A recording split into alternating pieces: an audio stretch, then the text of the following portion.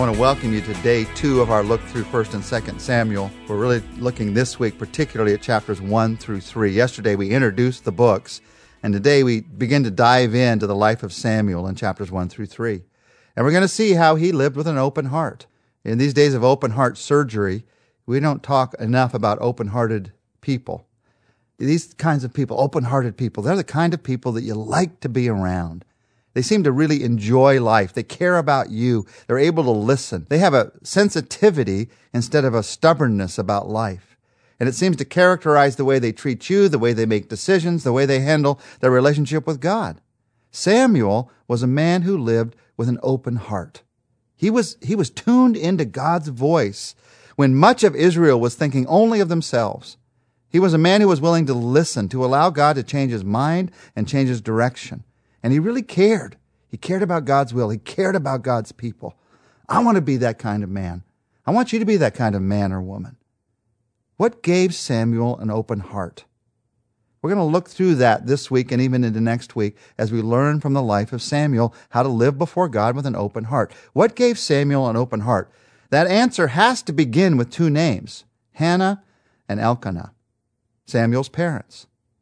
Parents are entrusted with a great opportunity. We can either open the door to an open heart for our children, or we can close that door. Now, God can still open our hearts, but not due to our parents' ministry. How do I live with an open heart? Chapters 1 through 3 are overflowing with practical ideas concerning actions and attitudes that parents can take or adults can take in the lives of children that make all the difference. It might surprise you when you get into 1 Samuel, this history of Israel. The first few chapters read somewhat like a parenting seminar, what to do, what not to do. There's a lot of help for parents in these chapters, a lot of help for parents these next few days. But this isn't just for parents. It's for relationships at work, relationships at school, for friendships. It's also for everyone who is a child, and every one of us is that. Every one of us has parents. And when you understand what these verses have to say about how to parent, they also help you to understand some things about yourself, how you were parented, and whether your heart was led to be open in the early years or not. And it helps you to understand how you to live before God even now. Samuel becomes the great spiritual leader of his day. And in these first few chapters, we get insight into how his parents and the adults in his life were an important part of what he became. What can you do for a child to help him to live with an open heart? What was done for you or not done for you as a child that would have helped you to live with an open heart? What do? We're going to talk about 3 things these next couple of days together. First thing you do is you get your love in order. Now, the next few days, we're going to talk about getting your life in line. We're going to talk about putting your children before the Lord in God's hands. But we're going to begin by talking about getting your love in order. When you talk about helping kids, children, especially as parents, to love the Lord, to live with an open heart, the order in which you love is very important. So what do you love most? Now, if chocolate fudge sundae is the first thing that came to your mind right now, you can see how that might cause problems in a marriage or in a family. Sorry, babe, I missed our anniversary. They had a sale on chocolate fudge sundaes at the ice cream store. Whatever you love most, whatever your priority of love is in your life, is going to drive forward an open heart or a closed heart before God. Now, to parents, you might be surprised that in a list of 3 priorities of love, the healthiest place for your child, for a child to be, is third. When you talk about the Lord and your marriage and your children, you love them all desperately with all your heart, mind, soul, and strength. But really your children come third in that list. First, you love the Lord. Jesus taught us this. It's the first commandment. You love the Lord. You might remember the story of Samuel's mother, Hannah. She wasn't able to have children. And she was desperately wanting to have children. And so she prayed this in chapter 1 in verse 9. Let me read these verses. Beginning in verse 9, once after a sacrificial meal at Shiloh, this is where the temple was or where the place of sacrifice was, Hannah got up and went to pray. Eli the priest was sitting in his customary place beside the entrance of the tabernacle. Hannah was in deep anguish, crying bitterly as she prayed to the Lord.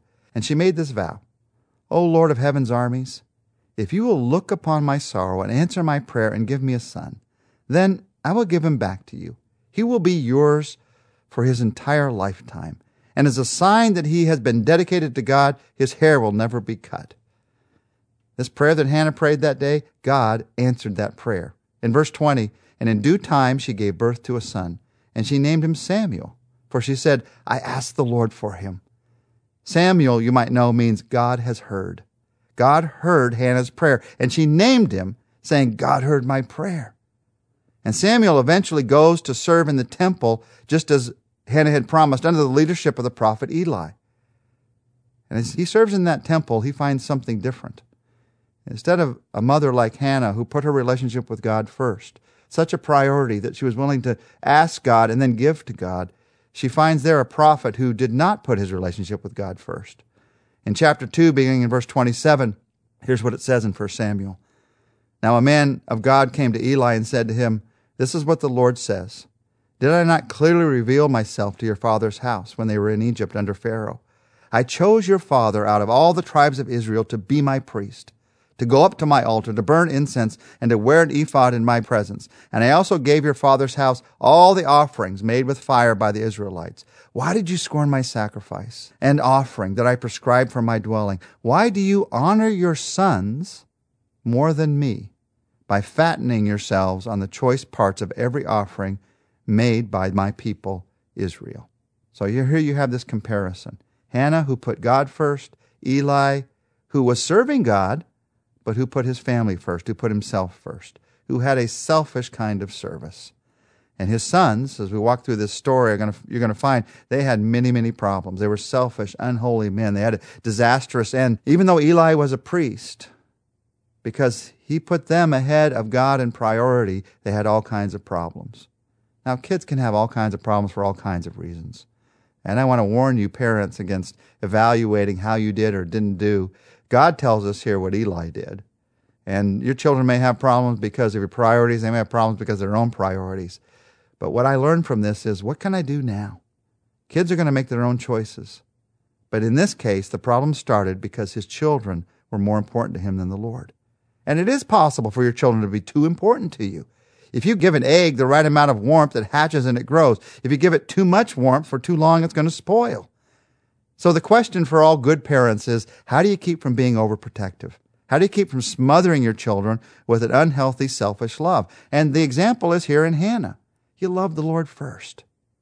Don't make it too complicated. Make your love for God a priority in your life. Let him speak to you in your life. Don't make God a way to take care of your children.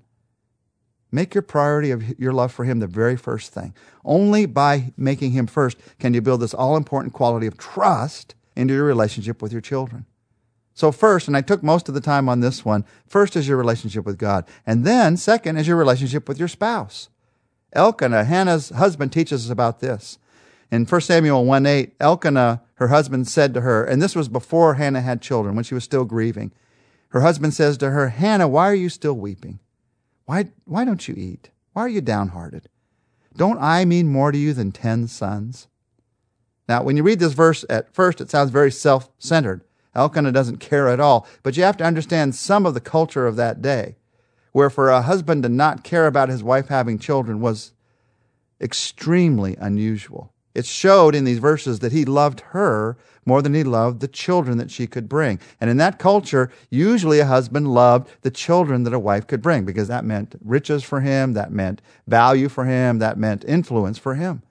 So he says, I love you, even if you don't have children. Who's the most important person in your life? If you're married, it needs to be your spouse, obviously, because you're one. You're one.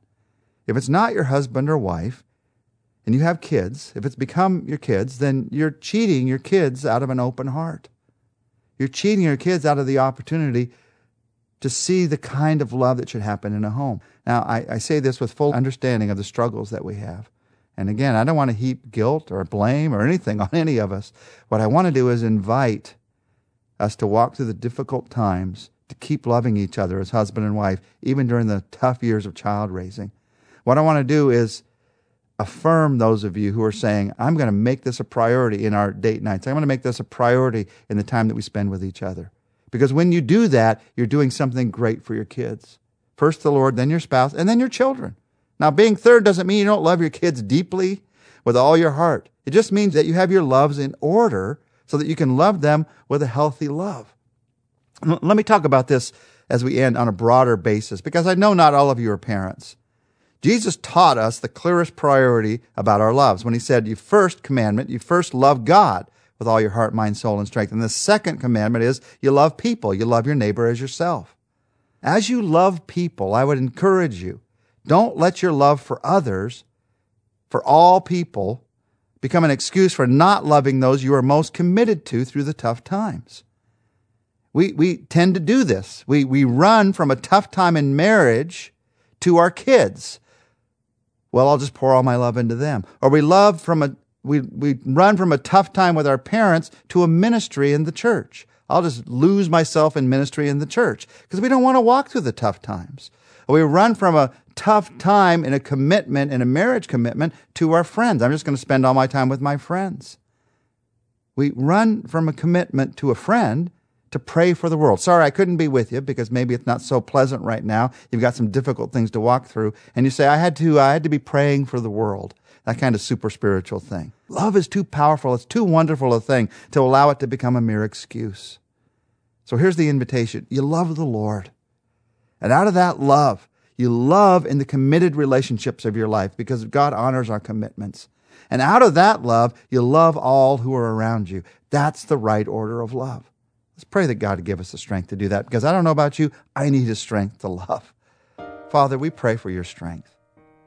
If we're going to love like you've challenged us to love, we can't do it on our own strength because we're around people that are tough to love sometimes because they're imperfect, and we're tough to love sometimes because we're imperfect. So I pray you'd help us to learn from Hannah and Elkanah. Help us to learn how to love in the right order. Love you, Lord, first, and love if we're married our spouse. Love our kids.